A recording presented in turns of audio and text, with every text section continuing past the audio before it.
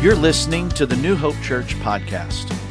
To learn more about what we're doing on the south side of Indianapolis, you can check us out online at becomehope.com. If you like what you're hearing here, be sure you check out one of our companion podcasts. We have a daily devotional podcast called Let's Find Out Together, as well as an apologetics podcast called Salty Saints. Let's listen in. Today's talk comes from Zach Killey.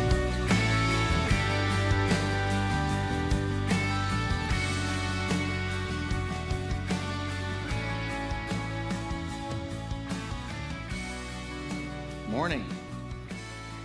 My name's Zach. I am one of the worship leaders here in New Hope. I want to start by asking you guys a few questions, kind of a little game. So please play along. This will be fun. Who here is familiar with the movie Field of Dreams? Yeah? All right. So there is a very popular, very famous quote from that movie. I'm going to start it. You finish it. Just say it back, all right? So it's, if you build it, they will come. Right, all right. The second thing, have you guys ever seen these characters before? Yes, all right. Do you guys remember what these guys' names are? What is this book called? The Berenstain Bears, right? All right. My third question is this. There's a very popular Bible verse. You see posters of it all the time. And it goes like this. I'll start it, you finish it. Same sort of thing. And the lion will lay with the lamb. Right. All right. So here's the thing, guys. Everything we just said is absolutely wrong. Field of Dreams quote. It's not if you build it, they will come. It's if you build it, he will come. Some of you might have said that. I don't know. But I heard lots of days. All right. Berenstain Bears. It's not the Berenstain Bears. It's the Berenstain Bears. And I'm sure some of you said that too. But I heard a lot of Berenstains, right? And then that verse about the lion laying with the lamb.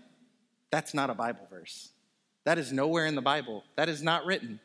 Now, what you do get is you get a wolf grazing with a lamb, and you get a leopard laying with a ewe, but there is no lion laying with a lamb. So why do we see pictures like that all the time? Why do we remember these things when they're not right? It's called the Mandela effect. It's this idea that we collectively remember things wrong. So at least we're getting it wrong together, right? That's good. But it's just kind of in our nature to think we've got it right, to say, oh yeah, I've always heard it that way. That must be how it is, right? But it's wrong. And so today I want to talk to you about a couple of guys that get it pretty wrong. Their names are James and John. And if we look at Mark chapter 10, 35 through 45, it says, Then James and John, the sons of Zebedee, came to him. Teacher, they said, we want you to do for us whatever we ask. What do you want me to do for you, he asked. And they replied, let one of us sit at your right and the other at your left in your glory. You don't know what you're asking, Jesus said. Can you drink the cup I drink or be baptized with the baptism I am baptized with? We can, they answered. And Jesus said to them, you will drink the cup I drink and be baptized with the baptism I am baptized with, but to sit at my right or left is not for me to grant. These places belong to those for whom they have been prepared. When the 10 heard about this, they became indignant with James and John. Jesus called them together, and then he said, you know that those who are regarded as rulers of the Gentiles lord it over them, and their high officials exercise authority over them. But that's not so with you. Instead, whoever wants to become great among you must be your servant. And whoever wants to be first must be slave of all. For even the Son of Man did not come to be served, but to serve, and to give his life as a ransom for many. And so what's happening here is James and John are going to Jesus, and they're saying, look, we want power. Their focus is on power. It's on authority. And Jesus is turning around and he's saying, no, you're wrong. That's not how it works here. It's all about servanthood. It's all about lowering yourself. It's all about becoming less and less to serve those around you, to love those around you in that way. That's what my kingdom is like. And so it's all about service. It's all about servanthood. That's the message we're familiar with. We've heard that message. We get that. And I think Chrissy did an awesome job with her illustration. But that's not the part I want to focus on. I want to focus on a different aspect of what we just read. And maybe it's a little selfish, but it's kind of about me. I have read this verse wrong my entire life. I have always read the verse like this.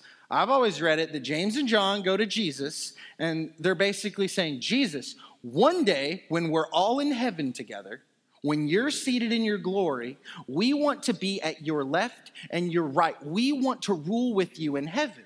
That's how I always read it. And I don't think that's right. But the reason I always read it that way is because I live on this side of the cross. I see the end of the story. I know that Jesus is truly God incarnate, that he's God in the flesh, right? And so I take that truth, I take everything I know about Scripture, and I kind of plug it in to stories like this. But James and John didn't see it that way. They most likely saw Jesus the way that any Jew would be waiting for the Messiah. The Jews were waiting for a warlord. The Jews were waiting for an earthly king. They were looking for somebody to come and establish a kingdom and save them from their oppressors, right? And so now James and John are looking at Jesus and they're saying, okay, you must be the guy that's coming to save us from Rome. And when you do, when you conquer Rome, when you lead this rebellion, we want to be there with you. So when you establish this new kingdom as king, we want to be there reigning with you. Their minds are on earth. They're not looking at heaven. They don't see what Jesus is trying to set up. And the reason they're doing that is because they've put Jesus in a box.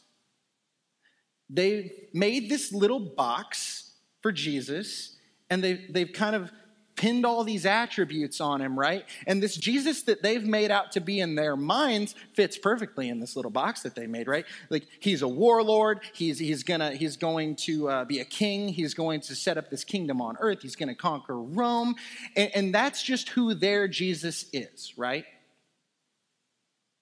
You guys know, there was a little song I learned when I was a kid. And it goes, I wish I had a little white box to put my Jesus in. I'd take him out and put him back again, right? Do you remember that? Anybody at all? Okay, well, maybe I just had a warped childhood. But here's the thing. I've gone my whole life remembering that song, and it wasn't until the last 2 weeks when I'm like, that is an incredibly theologically imperfect song. Nobody should be teaching their kids that. But we all live up to that pretty well. I think a lot of us carry around this little white box, and we've sort of made our own versions of Jesus, and he fits in our little box, you know?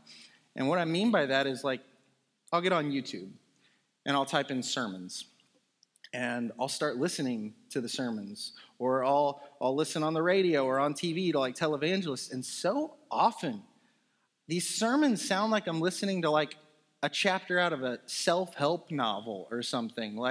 It's oh, Jesus wants you to be wealthy, and Jesus wants you to be healthy and happy, and everything's just going to go well for you because Jesus is your little sidekick, and he's here to glorify you and help you and make your life better, right? It's we get this sort of spun narrative in which we're not really here for Jesus. Jesus is almost here for us.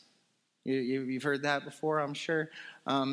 I, though, have done the same thing. I can't blame these people too bad because I did the same thing growing up.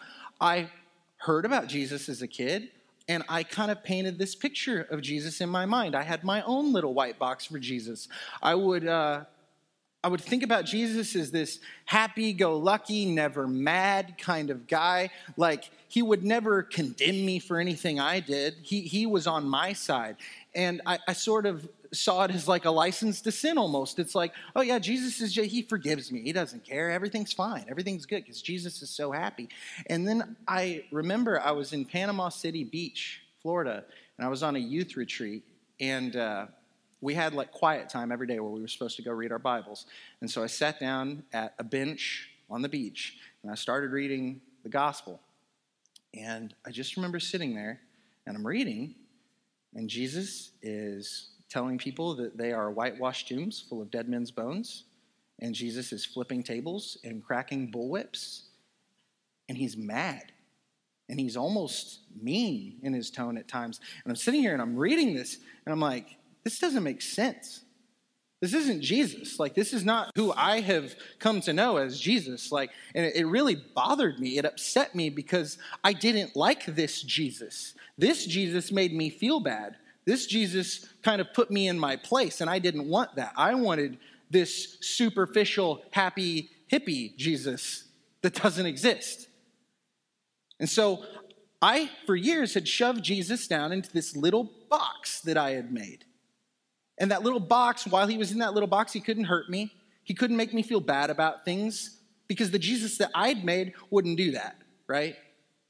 And that's kind of what James and John did. And the thing is, I think if we get really honest with ourselves, we all do that. I think we all come to conclusions about who Jesus is, who God is. And it's not always biblical. It's not always accurate. But we like to think it that way, so we just go on believing it that way. I think we do the same thing with the church. I think, I know a lot of us, we're a non-denominational church here at New Hope, and so there's a ton of people from different backgrounds here. And when we are raised up in a tradition, we kind of take those ideas of that tradition and go, oh, this is how it's supposed to look, right? And so then when we walk into somebody else's church, we can walk in and be like, oh, this carpet's all wrong. You know, this does not glorify the Lord, you know, or oh man, that stage, that's too big. Or maybe the stage is too small. Maybe there shouldn't be a stage at all. Maybe, I wish they had a band. Right? I wish they just had an organ. I remember when we just had organs. Or, I think we should just play contemporary music because if we just play contemporary music, that's going to get the younger crowd because that's what they want. Or, no, you know what? I think we need to stick to hymns because that always worked well and they're theologically correct, And it's, podium, no podium, one pastor in charge of everything or a team of pastors in charge of everything, elders, a council. Like, there's all these preferences and it's like, some of it's biblical, but some of it, a lot of it, is just our preferences. We build this little box, and we take God, and we take Jesus, and we take the church, and we shove it all down in this little box where everything fits and everything's comfortable for you and me. But it's not real. It's not the real Jesus. It's not the real church. It's just what it looks like in our heads. Because the truth of the matter is, Jesus, God, the church are all too big to be placed in a little box. We can't put limits on God. We can't put limits on the church because when we do things like that, we miss the bigger picture. We miss who Jesus really is. We miss what the church can really be.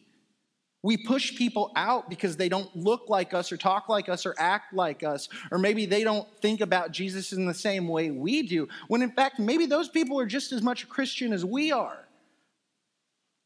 And so what I want us to do today is ask ourselves, have I put Jesus in a box? If so, how? What about my Jesus is wrong? What have I attributed to him? What have I attributed to the church that's wrong? And the thing is, there's only one way to know that. It's sort of like this. You guys are all sitting here in this room, and you're looking at me. And some of you know me well, and others not so well. And the thing is, like, all of you have your own version of who I am. Because you've kind of painted this picture in your head based off of what you do know about me. Whether it's a little bit or a lot, you have an idea of who I am, but it may or may not be accurate. Because the only way to get to know who somebody really is to walk right up to them and say, "Hi, I'm Zach. What are you like? Who are you? Tell me about yourself. I'd like to get to know more about you." And the thing is, I think we do the same thing with Jesus. I think we do the same thing with the church. We kind of observe from a distance and we learn through what we hear, what we might read, here or there. But really, the only way to get to know Jesus, the only way to get to know what the church really is, who God really is, the heart of God, is to pick up this book and open it because he's right here. This is how you get to know him. You can walk right up and you can open this book and you can say, "Jesus, I want to know who you are. I want to know what the church is. I want to know who I am." Because when we open this up and when we lay down all those other presuppositions, all those things we think we understand about God, all those things we think we know, when we come and just open this and say, "Look, maybe I don't know and I want to know," we can learn, because there is a black and white truth in this. Things are laid out distinctively. When you read this, you will find truth. And when you find truth, the more you know the truth, the more you realize that there's a lot of other things we've just kind of tagged on and said, "Oh, and this, and this, and this," when it's not really in this book. And so what I challenge you, what I ask you to do, is get in the Word of God. Get to know him better. I need to do this better. I am so bad about reading my Bible. It's so hard for me to sit down and just read and absorb it. I've got to read the same page 3 times sometimes, and I just feel stupid when I do that. But that's the only way to get this stuff. Get a podcast, listen to it daily. Their daily audio Bible. I've been listening to that like crazy lately. It's great. But we need to walk up to Jesus. We need to extend a hand, whether we ever have at all, or whether maybe it's been a little while since you have, but you need to introduce or reintroduce yourself to Christ and say, "Jesus, I want to know you better." And it starts with this book. And so the band's going to come back up here in just a second, and I want to pray for us. Father, I just pray that we can get to know you, get to know who you really are, get to know Jesus, to understand the church better. I thank you so much for your word, that you've revealed yourself to us through it. You've made it so readily available to us. I just pray that your Holy Spirit would rest on each one of us and convict us to pursue a relationship with you deeper, to know you better, to know you for who you truly are and not just who we think you are. I thank you so much for your son, Jesus, and all that he did for us on the cross. And I just pray in Jesus' name, amen.